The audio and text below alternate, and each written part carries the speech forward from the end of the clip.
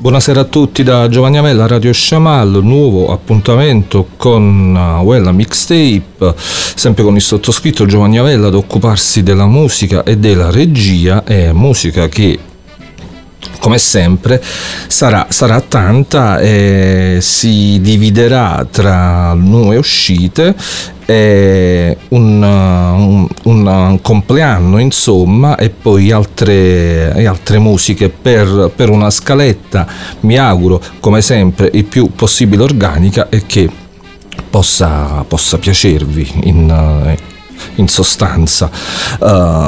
Partiamo subito con la musica. Le prime due tracce di questa puntata ci faranno fare un tuffo negli anni 90. Il primo brano è per festeggiare, l'ho detto prima, un compleanno, i 30 anni di un disco che è stato fondamentale per quegli anni. Sto parlando di Blues for the Red Sun, il secondo album dei Caius, che usciva il 30 giugno del 1992, quindi 30 anni esatti per la band, per il disco della band che veniva da Palm Desert, cioè band californiana, capitanata dalla voce sciamanica di John Garcia. Poi c'era la chitarra del giovanissimo all'epoca Josh Homme, che poi ha avuto una storia musicale dopo l'avventura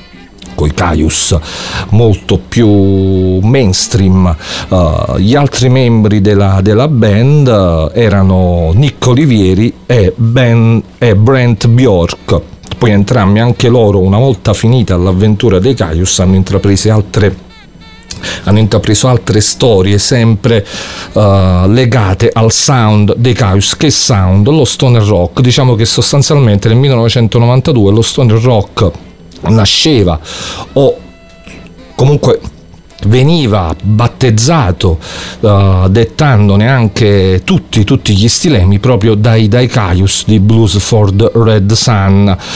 Un mix, quello della band, che comprendeva il doom dei Black Sabbath, il blues ipersaturo dei Blue Cheer, con una dose importante pure di dark punk alla Misfits, e anche delle atmosfere care a certi Black Flag, quelli un po' più coraggiosi, figli dei Black Sabbath, appunto. Ricordiamo i Black Flag di My War soprattutto.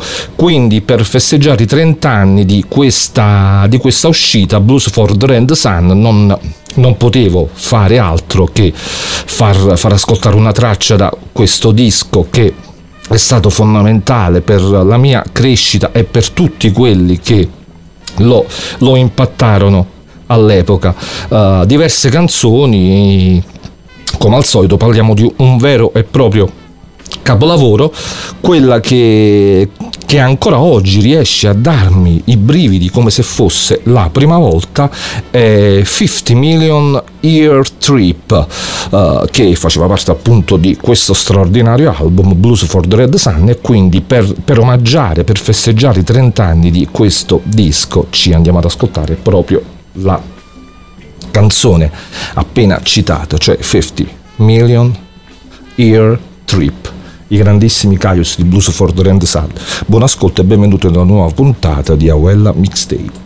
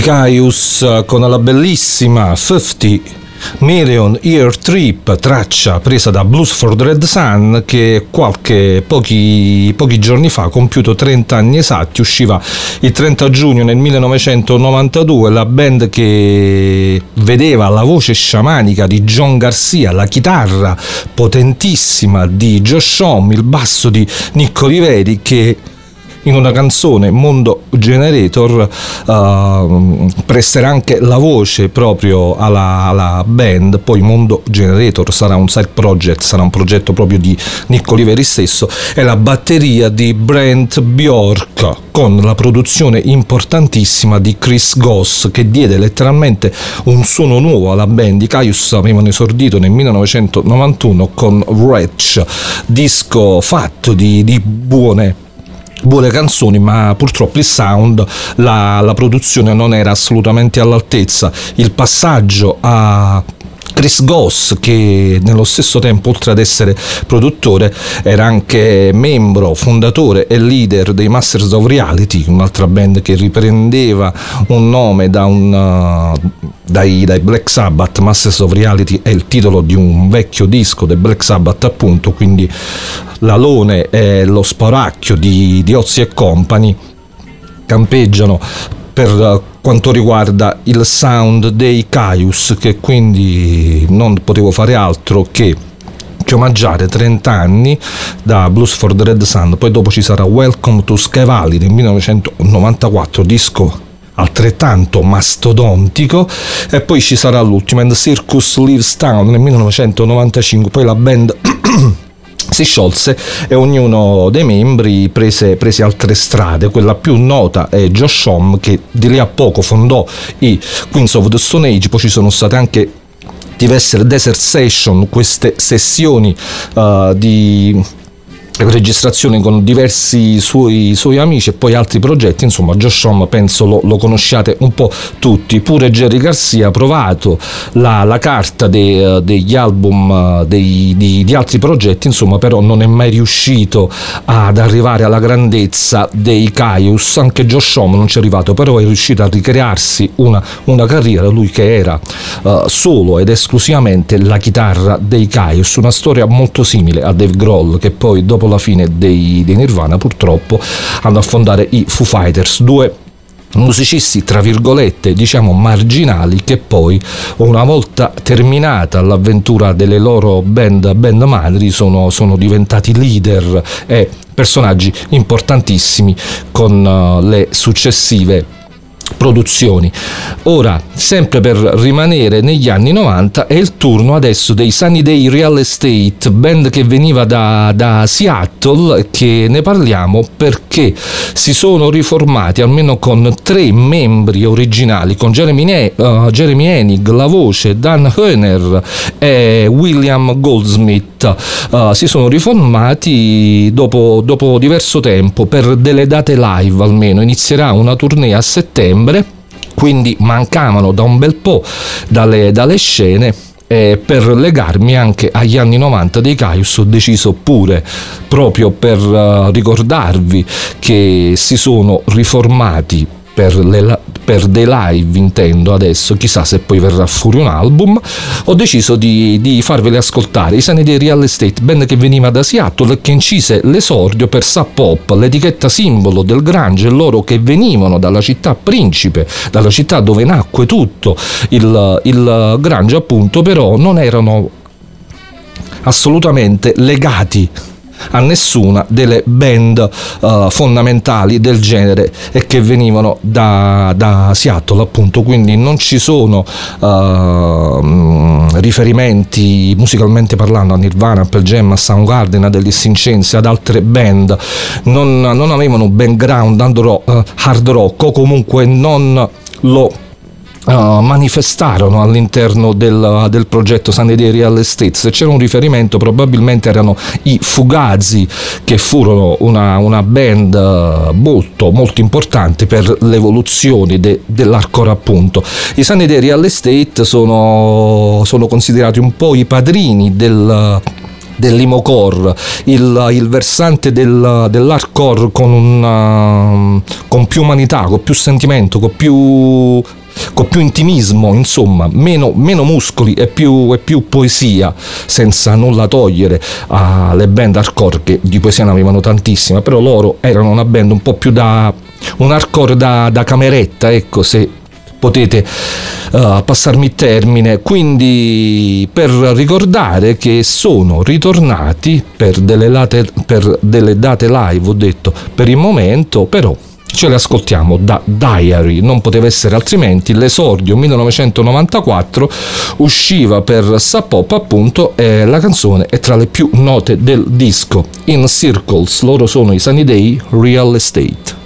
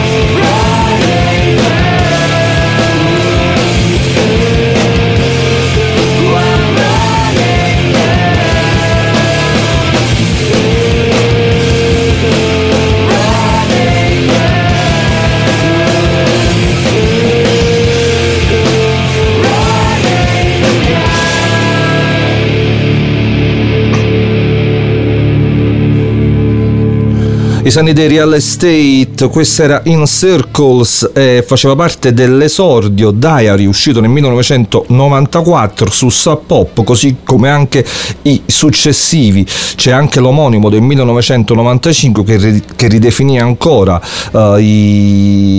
o comunque certificò ulteriormente, scusate, i dettami dell'Imocore. Poi ci sono stati altri due dischi, l'ultimo album risale al 2000, The Rising Tide, però Diary, disco bellissimo, uscito nel 1994, doveva essere ascoltato per un semplice motivo. Come ho detto prima, dopo 12 anni di assenza per quanto riguarda le date dal vivo, i Sunny dei Real Estate tornano per una tournée a settembre negli Stati Uniti. Insomma, non toccherà l'Italia per il momento almeno, però è sempre un'ottima notizia ed è stato anche un ottimo motivo per riascoltare questo bellissimo disco uscito nel 1994, ripeto, dalla band nata a Seattle ma che con le altre band di Seattle dell'epoca, ripeto, siamo negli anni 90, prima metà boom del grunge, i nostri condividevano ben poco se non l'etichetta, la Sub Pop appunto, che è stata la label di diverse band importanti venute fuori da Seattle. Ora un anticipo di un disco che uscirà a settembre, per rimanere sempre a settembre, l'album nuovo dei Budgie Pop Ensemble, il progetto di Max Turnbull, che ritornerà con un disco nuovo. E intanto è già possibile ascoltare una traccia che farà parte appunto dell'album, che si chiamerà Clouds of Joy. I Budgie Pop Ensemble sono una band che si muove in diverse traiettorie musicali: jazz, funk, library music, psichedelia, un po' di tutto insomma. La traccia che anticipa l'album Clouds of Joy e che ascolteremo adesso si chiama Zodiac e c'è la voce di James Bailey, che non è la prima volta che collabora con la band di Max Turnbull. Quindi in attesa del disco ce l'andiamo ad ascoltare. Zodiac, loro sono i Budgie Pop Ensemble, molto funk alla Herbie Hancock e Prince.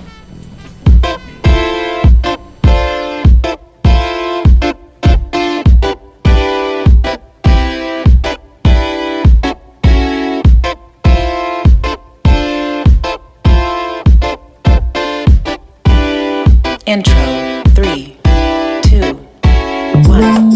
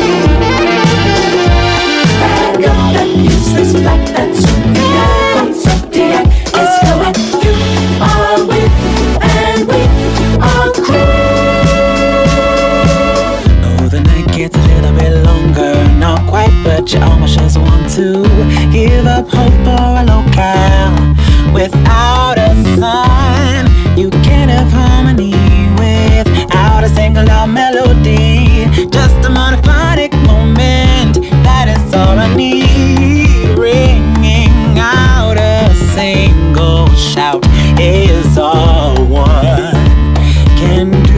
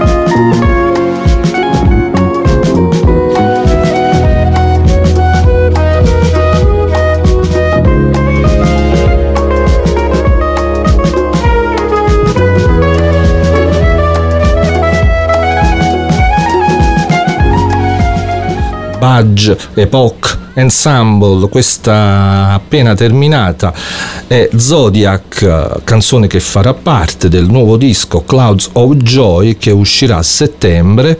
Atmosfere jazz, funk, disco, soprattutto disco per questa canzone Zodiac, che ha ricordato, comunque mi ricordo un po' certe cose dell'Herbie Hancock di secondi anni 70, un po' di Stevie Wonder e tanta disco music che è stato anche uno dei generi toccati da Dasha Putley, la cantante nata a Bombay, quindi indiana, nel 1945. Diversi generi, ma tantissimi, hanno visto la nostra protagonista, dalla psichedelia, dalla psichedelia quasi garage delle prime cose, al free jazz, al funk e anche la disco, che l'ha vista come una delle protagoniste assolute. Tutti i generi, ma mancava una raccolta che raccogliesse proprio tutta la carriera di Asha Putley e tutti i generi toccati dalla cantante. Ci ha pensato la Mr. Bongo, che ha pubblicato una raccolta il 17 giugno, quindi pochi giorni fa, The Essential Asha Putley, dove in 20 tracce vengono raccolti appunto proprio tutti i generi musicali toccati dalla cantante, sia per quanto riguarda la sua carriera in proprio, ma anche le collaborazioni. E visto che abbiamo parlato di free jazz, all'interno della raccolta c'è la collaborazione con Ornette Coleman, datata 1972, per il disco Science Fiction, che vedeva appunto proprio Ornette Coleman protagonista col suo sassofono e altri strumenti. C'era anche Don Cherry, e per quanto riguarda la voce. In 2 tracce almeno c'era anche Haight-Ashbury, che poi, una piccola parentesi, ha avuto anche una carriera come attrice, partecipando nel 1979 nel film Squadra di Gangsters di Bruno Corbucci con Nico Giraldi, Thomas Milian, quinto film della serie con Thomas Milian nelle vesti di Nico Giraldi, di film girato tutto negli Stati Uniti e che vedeva anche la cantante Haight-Ashbury in una parte. Insomma, Fiona Strike era il nome che si era data nel film. Per rimanere alla musica, quindi, andiamo alla raccolta uscita da pochissimo dalla Mr. Bongo, dove, ripeto, tra le tante musiche toccate dalla nostra non poteva mancare la collaborazione con Ornette Coleman. La traccia che si trova all'interno della raccolta è All My Life e ce l'andiamo ad ascoltare, la grandissima Haight-Ashbury. I've waited all my life for you, and now you're home. You never knew me now.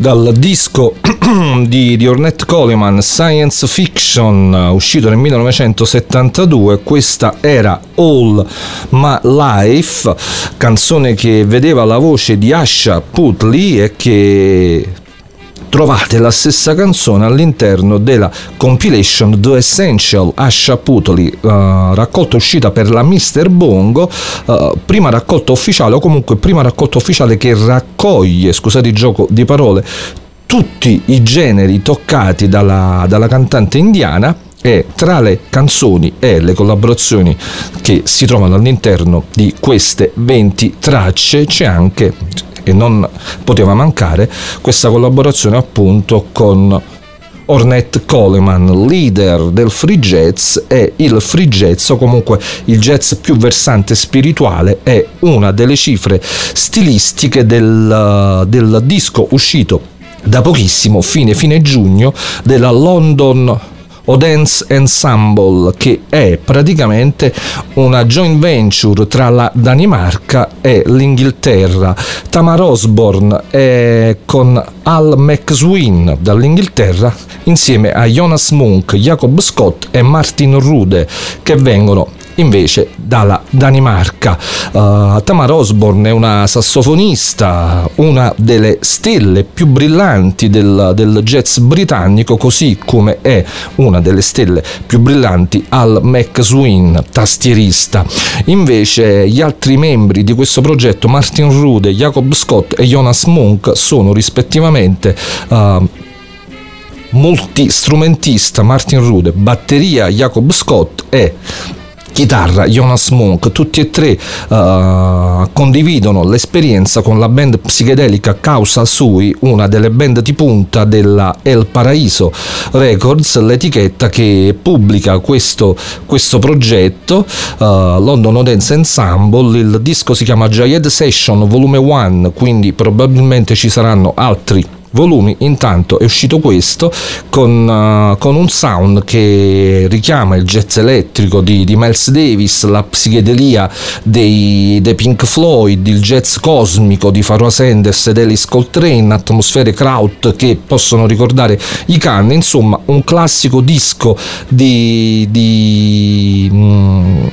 rock jazz psichedelico, è un suono classico che fa parte dell'etichetta la El Paraíso Records. Chi la segue naturalmente saprà che il sound di questo progetto, così come anche diversi album usciti precedentemente, si muovono sempre sulle stesse coordinate musicali. Intanto questo London Dance Ensemble è uscito e noi ci ascoltiamo Jayed Suite, che è divisa in due parti, la title track. Questa è la seconda parte.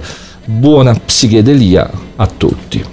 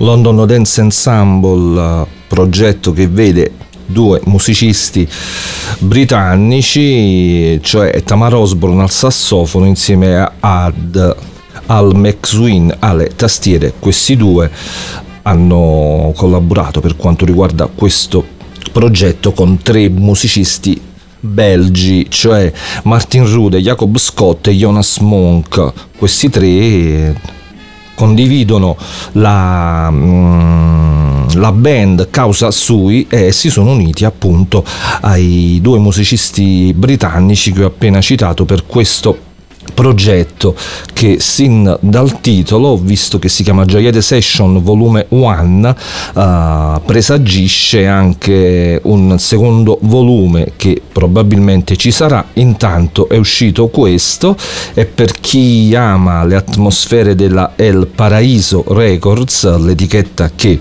produce appunto il disco, non verrà insomma deluso da queste atmosfere, e ho potuto ascoltare anche nel disco di jazz rock con rimandi a Miles Davis elettrico, il krautrock de Cannes. Insomma, chi bazzica il catalogo della El Paraíso sa di cosa sto parlando. Per chi è ignaro dell'esistenza dell'etichetta, insomma, questo può essere un ottimo approccio, questo London Dance Ensemble. Ora è il turno di Godley and Cream. Kevin Godley e Lol Cream, noti per aver fondato e per aver fatto parte dei 10cc, band di art pop che i nostri lasciarono nel 1976 per intraprendere una carriera come duo, carriera che però era iniziata prima dei 10cc. I nostri registrarono una serie di brani a nome Frabjoy and Runcible Spoon, brani che dovevano far parte di un album, insomma, che doveva uscire appunto a loro nome. Purtroppo il progetto non andò a buon fine, e poi vennero i 10cc, insomma è tutta un'altra storia. Queste registrazioni insieme ad altre sempre del duo e sempre pre-10cc fanno parte di questa raccolta uscita da pochissimo, Godley and Cream, Frabjous Days, The Secret World of Godley and Cream, dal 1967 al 1969, raccolta che, ripeto, comprende, oltre le registrazioni che dovevano far parte di questo album poi abortito, ci sono anche altre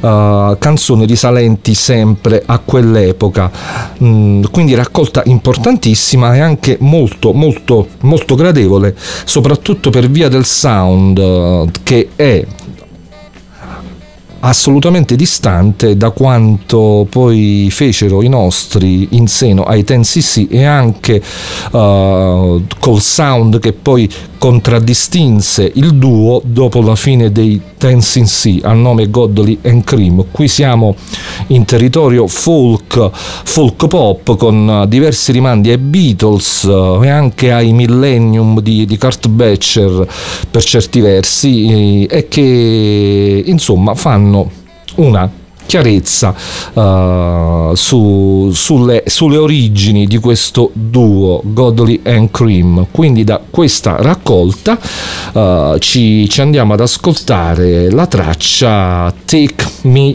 Back.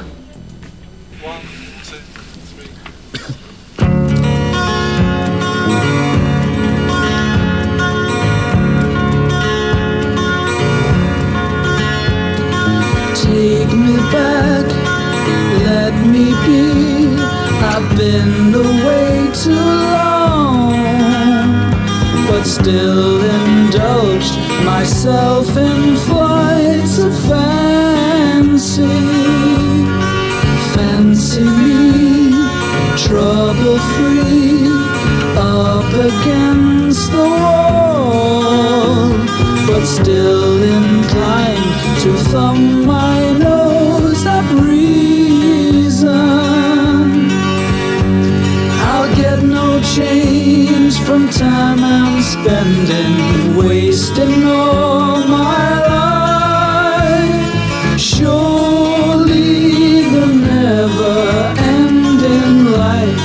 is not for me, but oh, to see you care about my whereabouts, you care about my whereabouts.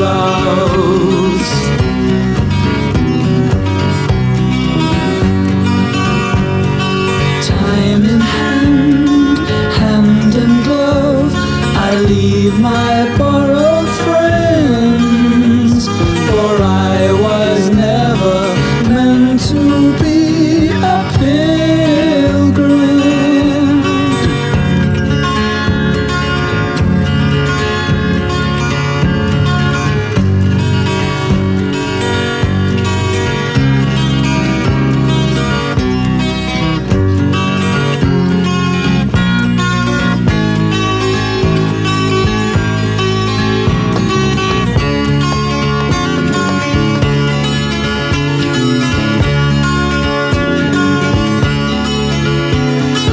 Take me back to old Virginia, lay me on my bed of leaves, show me the love that's in ya. Yes, you're part of my marriage, my carriage awaits you. Put your hand in my pocket and dance.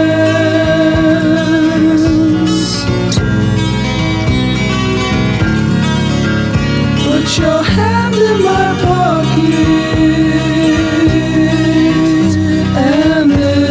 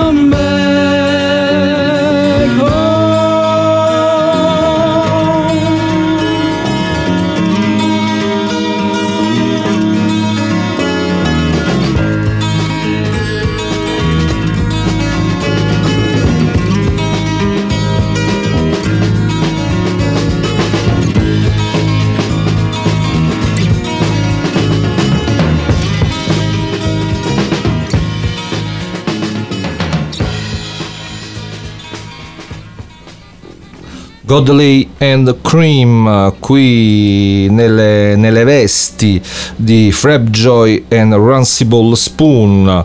Il duo così si fece chiamare alla fine degli anni 60, quando il produttore Giorgio Komelski, abbastanza noto negli ambienti discografici, scovò il duo per proporgli appunto la registrazione di un disco.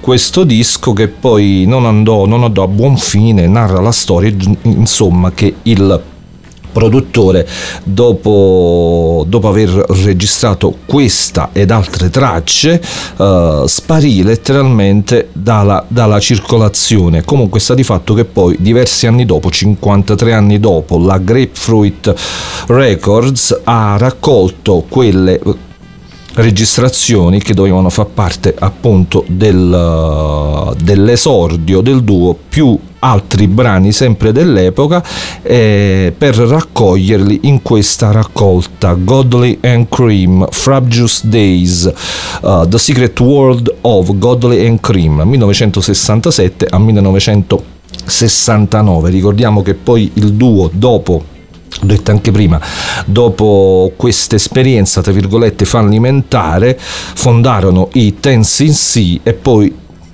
dopo aver lasciato i Ten cc, appunto, ripresero di nuovo la carriera come duo a nome, questa volta, Godley and Cream.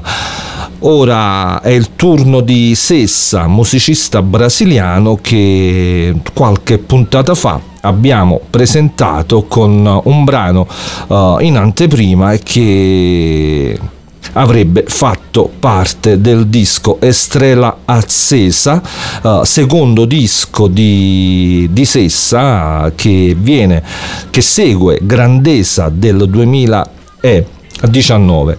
Questo album, così come il precedente, vede il nostro, che ricordiamo è brasiliano, rileggere a modo suo la tradizione tropicalista dei vari Gilberto Gil, Caetano Veloso, Gal Costa e via discorrendo. È sicuramente, insieme a Tim Bernardes, il musicista brasiliano non più importante, ma sicuramente quello più in vista per quanto riguarda gli ambienti indipendenti. Il disco quindi è uscito, Estrela Accesa, e da questo album ci andiamo ad ascoltare Cansao da Cura. Lui è Sessa.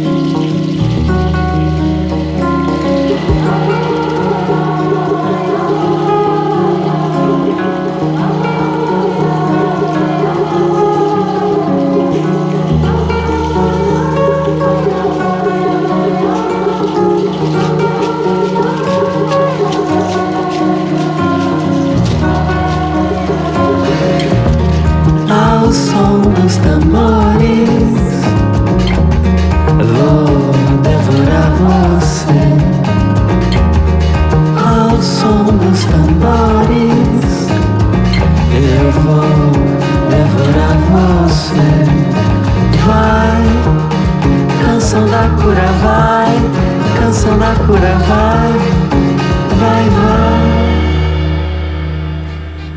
Sessa, nome d'arte di questo musicista brasiliano che si chiama Sergio Sayeg, secondo disco che segue Grandeza del 2019, questo Estrela Accesa, esce per Mexican Summer e lo conferma Sessa come uno dei musicisti più brillanti per quanto riguarda la ripresa delle atmosfere dell'MBP, della musica popolare brasileira e quindi anche del tropicalismo, e l'album insomma è assolutamente gradevole, è molto molto ben fatto e anche ideale per queste atmosfere calde e torride estive, quindi ascoltatelo, vi farete del bene.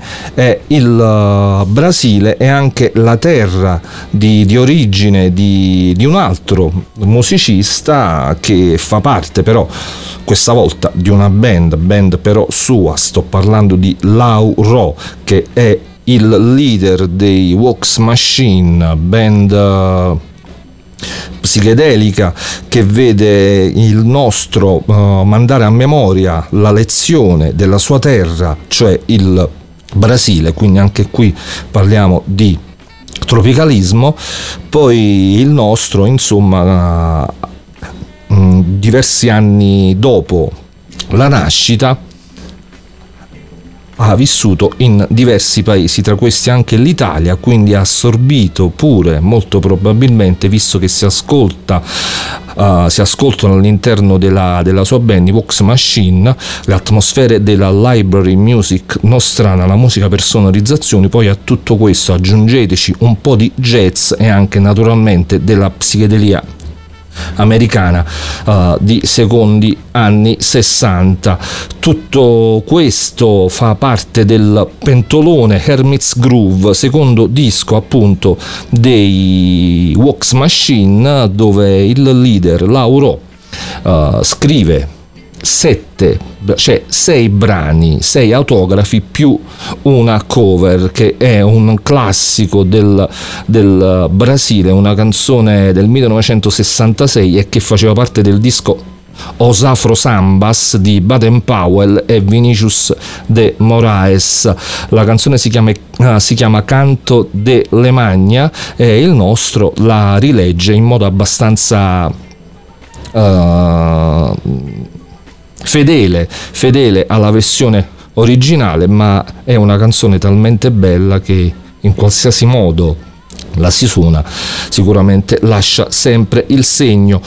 Quindi dal secondo disco dei Wax Machine ci andiamo ad ascoltare la cover di Canto de Lemagna.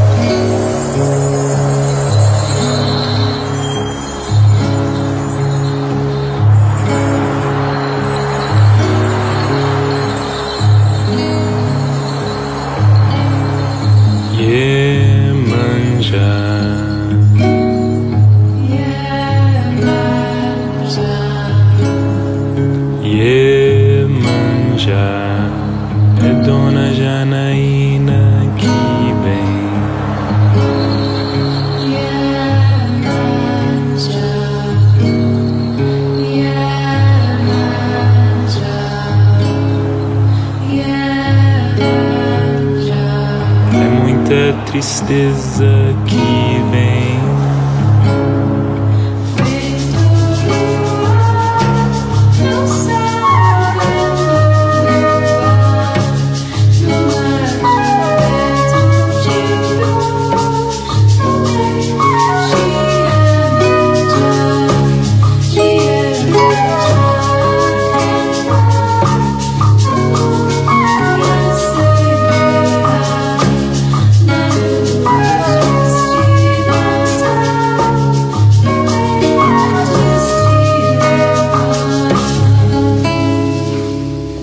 Se você quiser amar, se você quiser amor, vem comigo a Salvador para ouvir Iemanjá.